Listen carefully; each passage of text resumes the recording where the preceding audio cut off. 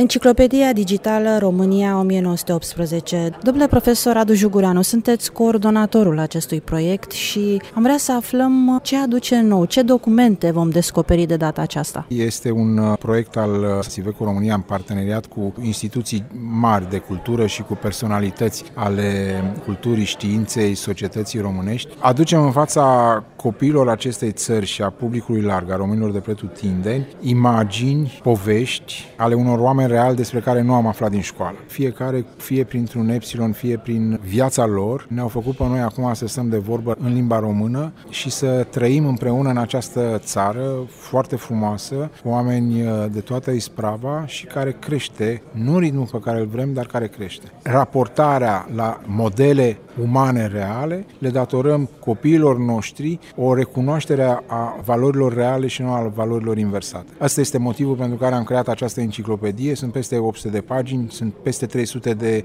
documente rare, peste 370 de imagini rare, obiecte 3D reconstruite ca în acea epocă și multe alte lucruri. Aștept să utilizați această enciclopedie, România 1918.eu. Ați menționat de câteva ori copiii. Veniți în ajutorul lor de data aceasta cu un manual pe limbajul secolului 21. Este mai mult decât un manual, este o enciclopedie, dar este doar digital, pentru că suntem într-o perioadă digitală. Asta este. Are un tiraj, ca să zic așa, infinit. Prin urmare, poate să fie accesat de către toți pământenii, pentru că este și în română, și în engleză, va fi și în franceză, și în germană. Prin urmare, aici suntem. Va trebui să ajungem la cât mai mulți oameni ca să ne spunem povestea noastră, că este la urma unei povestea noastră. Noi nu am inventat nimic, nu avem păreri înăuntru, ci doar arătăm niște imagini, arătăm niște documente, scrisori din acea vreme, păreri intime ale unor oameni care au trăit atunci și care au generat, repet, ceea ce noi suntem astăzi în limba română. Există costuri legate de această enciclopedie?